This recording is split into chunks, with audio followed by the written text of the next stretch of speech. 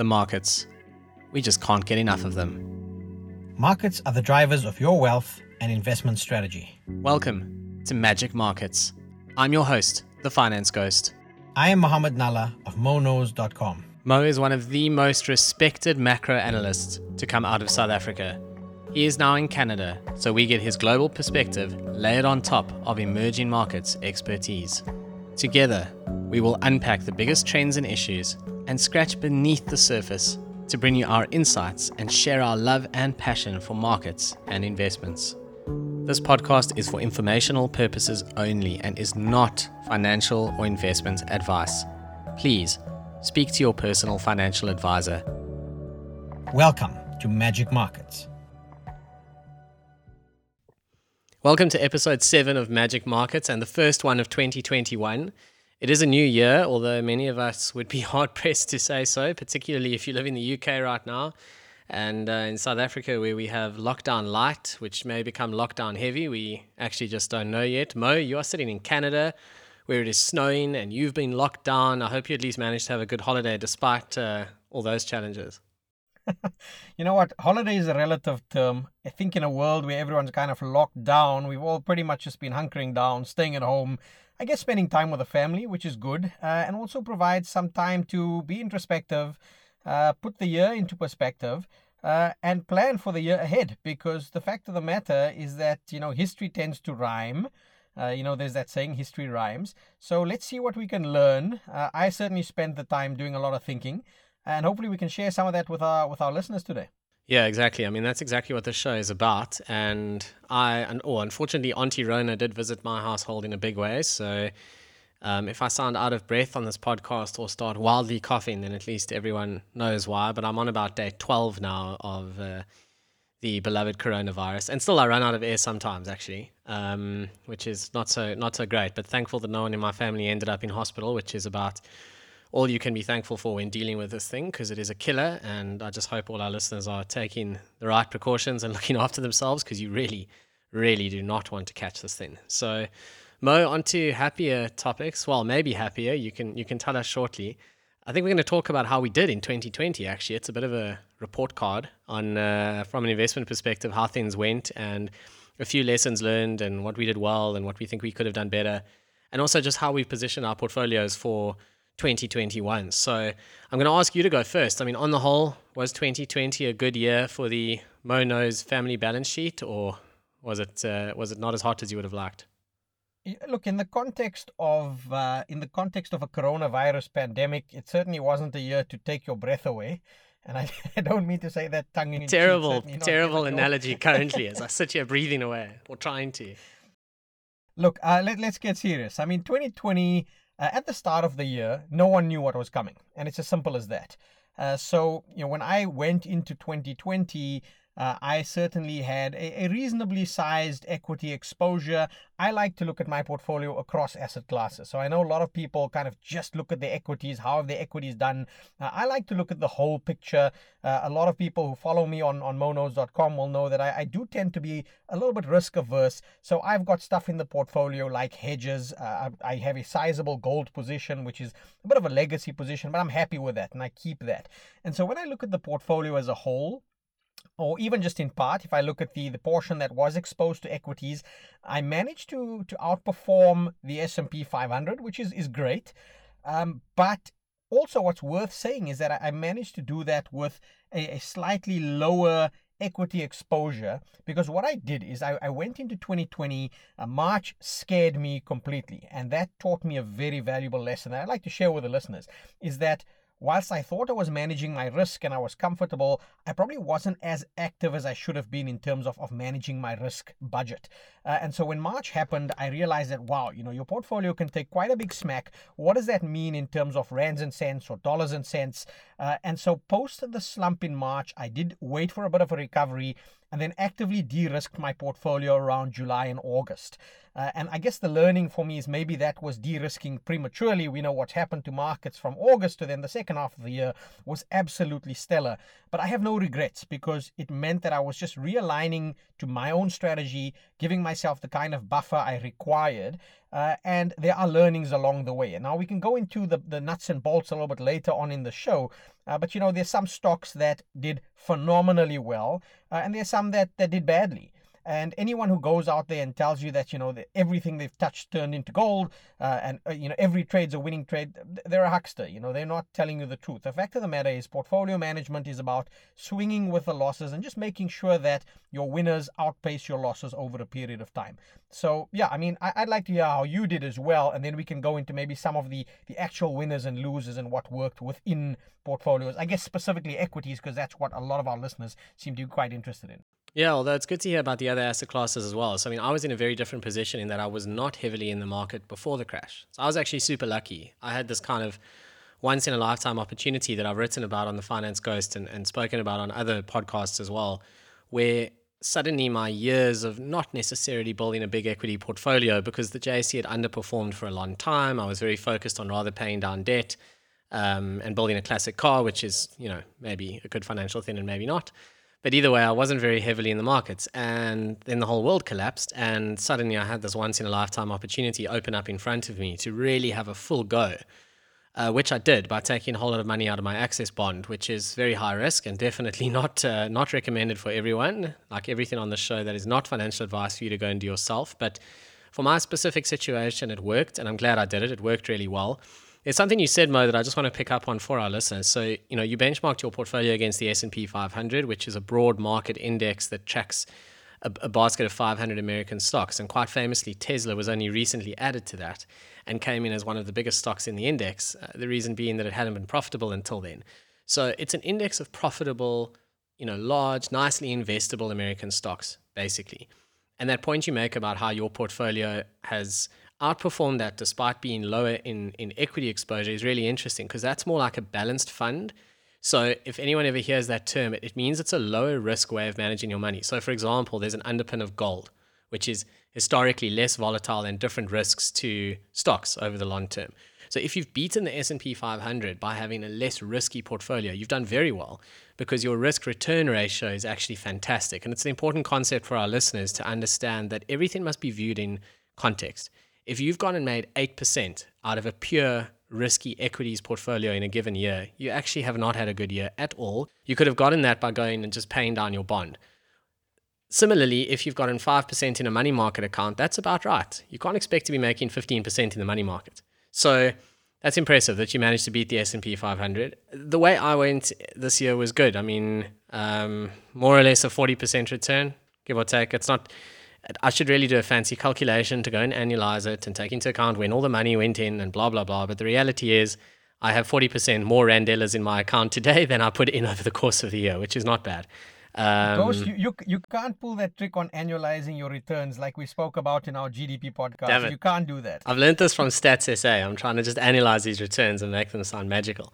And it was basically by building a decent basket of SA stocks to start with. I jumped into Sasol when a lot of people were too scared to do so. I just looked at that oil price and I just thought, this is nonsense. I mean, when the world returns to normal, people need oil. We still need to get around. We might get around slightly less than we used to, but we still need to get around. So Sasol was very kind to me. There were a bunch of other stocks where I managed to mess it up completely. I mean, I'm not a big fan of Capitec. I've written about that often. But I still managed to lose money on Capitec last year, which must make me one of the only people who did, because the share price rose tremendously last year. I bought in too early and then sold too early. So, it just shows you can't possibly get them right. I mean, I also missed out on Tesla, which again, I'm okay with, because, you have to follow an investment process. If you're not going to go through a logical process and arrive at a view and have conviction in your own view and then act on it, then you're just throwing darts anyway. You're never going to get it right every time, which is the point you made earlier. But you've got to at least go through a proper process. And a proper process with a good outcome is then what you hope for. Sometimes you'll go through a proper process and have a bad outcome, but then you've got to learn from it. So, I didn't get Tesla. I didn't get Zoom. I don't know if you got either of those two superstars. You're smiling. There we go. So definitely not Tesla. I mean, I think we spoke about it on our show on sustainable investing. Yes. But I like the company. I like Tesla. I like what they're doing. I just think that I couldn't attach the value to the stock. The stock for me has been expensive and continues to be even more expensive at the levels we see right now. So I definitely missed out on the Tesla boat. And like you say, follow a process, follow what you're comfortable with. You mentioned Zoom. I was lucky enough to get into Zoom quite early. And Not luck, one it's of those skill. stocks that Skill mode. Just take it. I think it's had the swan song for the year. I mean, everyone's on Zoom simply because this whole work from home has happened. And the question mark for me is, we're already seeing Zoom trade back down with a 300 handle after going all the way up to 600. So, it's come off from its very heady highs that it had in the latter part of last year. Can Zoom sustain its performance for 2021? Is it a year when we see vaccines rolled out and people go back to traditional work environments, or will Zoom manage to continue monetizing its existing client base? Have we changed how we work fundamentally forever? And I think at 600, it was pricing in too much. But down here in the 300s, upper 300s, I'm still happy to hold that stock in my portfolio. Since we're talking about specific stocks, a lot of the stuff that I guess I benefited, some of my biggest winners were really along the lines of big tech and changing how the world is working. So, for example, there's a company called Appian, which came up onto my radar. Again, you trade these in the US, so for South African investors, I'm guessing you'll be able to pick it up on one of the platforms that you're able to use down there. But Appian is a stock that basically uses low-code development for people looking to develop their software. And they've managed to have a stellar year. There's stocks like that where the world's moving and transitioning towards being a lot more tech-based. And so whether you like it or not, a lot of these stocks have had a phenomenal year. Some of your more traditional stock stuff that really didn't work for me in the portfolio was that I had a reasonably large allocation to REITs.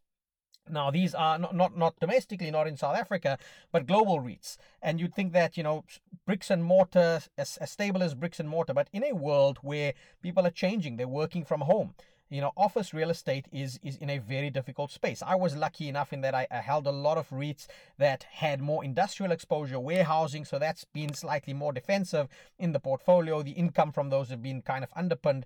But I think as a sector, that's one of the sectors that hurt me the hardest in my overall portfolio. Just on REITs, I often irritate people by saying this, but a lot of people always default to, well, you should only ever buy index tracking funds and stay away from trying to pick stocks, which I think is really a pity. And actually, it doesn't give people enough credit for just applying common sense and being willing to actually go on a journey of learning. And the REIT space is a perfect example. You can go and buy a REIT index in South Africa, and you will be the proud owner of a ton of shopping malls. Wonderful, just what I always wanted. Or you can go and do a bit of stock picking on the REIT space in South Africa. So I'm a shareholder in Storage, for example, which is, as their name suggests, storage. It's storage units. People need that. They're going to keep needing that. That is nothing like shopping malls. It got sold down with the rest of the REIT industry when the whole world blew up. Yes, storage is not a stock that's going to do 40% for me in a year. There's no chance. But it will do 15%. And risk-weighted return, that's okay. Storage is not going to blow up tomorrow. There's no ways that every single one of their customers is going to phone them and say, sorry, we don't need that little storage garage anymore. Another interesting one on the JSE, it's called Sirius Real Estate, and they are a German-focused REIT. And again, a South African investor, without using your foreign allowance, can climb into Sirius and go and own a whole lot of German properties. And if your goal is diversification of your portfolio, positioning it for growth from a variety of places, that is cool. As an alternative to going and buying the index fund. And obviously, you have to always go do your homework and you have to know what you're doing. You can't just go and throw darts and hope for the best. But I think with enough of a commitment to learning, a lot of people can actually make really sensible decisions and learn from them along the way. And it's a hell of a lot more exciting than just buying index funds. And I think that's part of what piques people's interest in investing, is when you can go and actually take a view on a specific stock, position your portfolio, and then learn from it. Then it becomes a hobby and it becomes a passion, as opposed to a grudge order, a grudge purchase debit order on your bank account every month. It's just my opinion. And I know it sometimes upsets people, but it is what it is. Yeah, look, I think that the one technicality to that, Ghost, is that it does take a lot of time. So if you're going to be stock picking, you got to have the time to go there and do your homework. I mean, think of it as if you were buying a small business. You would go and kick the tires and you'd look at the financials and you'd go and investigate and do a proper due diligence before you invested in a small business. And I think people need to approach they're investing in stocks in a similar way. It's probably a little bit easier in that a lot of the information is publicly available. But it needs to be a passion, but it's also a lot of work. And I think that's probably why people default to index funds for at least a core of their portfolio. And then I guess some people play around at the periphery with stock specific picks. But I guess, just cognizant of our time, we have committed to our listeners to keep this a lot shorter. Ghost, what are your key ideas? What are some of the things you're looking at for 2021? And where can we make some money? Yeah, so at the end of last year, I repositioned the portfolio quite heavily. I got out of Sasol because I'm very worried about this latest round of lockdowns. And, Sasol's already sold off a hell of a lot of their assets. They've already tried to bring the debt down. There's not that much wiggle room left. They can't afford for oil to crash again. Funnily enough, oil is actually holding up really well. But again, you form a view and you act on it. So I took the Sasol money out, and I also sold down 80% of my Massmart stake, which worked out really well for me last year. I bought in too early, but I did okay in the end. Again, I'm worried about durable consumer in this space. And I went and bought 4 gold miners, Anglo, DRD, Harmony, and Goldfields. I just wanted okay, it's funny you say homework. I just don't have time to go and figure out which one is best. So I bought all 4 because chances are that's a decent way to get broad gold exposure in the South African mining industry. And the reason I did that is because I think gold's going to do well this year, and I think the rand's going to do poorly. And I know everyone is talking about a weak dollar year, and I think that's something you and I will almost certainly address many times on this show. But as much as the dollar is going to maybe have a tough year, I think the rand is going to have a worse year. And at the end of the day, I'm sitting here in South Africa. I can invest in these JSE listed companies that are exporting, so they're actually earning dollars. So if the rand gets worse, they do better. And I've positioned my portfolio quite strongly this year for rand weakness. And funnily enough, as we sit here, the rand had a really tough day today. My portfolio had a very good day. It's sometimes sad when I see my portfolio do well at the expense of my country, but that's how it goes. Yeah, it's probably also a good opportunity for listeners to go and listen to our very first podcast where we spoke about how I certainly think about the rand. I'm going to jump right in because I look at global stocks now predominantly. And, I came across an interesting one called McKesson. And it's a name that a lot of people won't know about. No, it's another gem I've never heard of. Now, McKesson in the US, when it comes to distribution of medications, there are 3 large players, and McKesson is one of those. And the reason why I like it is, it's a company that has strong cash flows. It pays a reasonable dividend, and certainly in an era where healthcare is going to be very important. Another one that I'm looking at is Teladoc.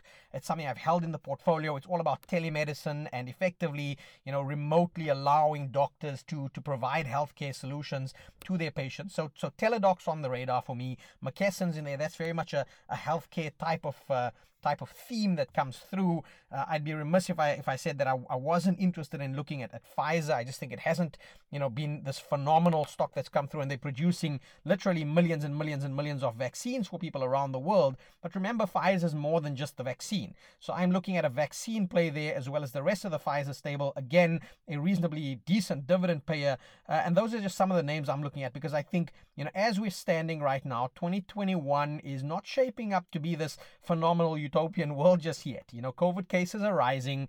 We've got lockdowns in a lot of the world. So playing some of those stock picks a little bit more defensive.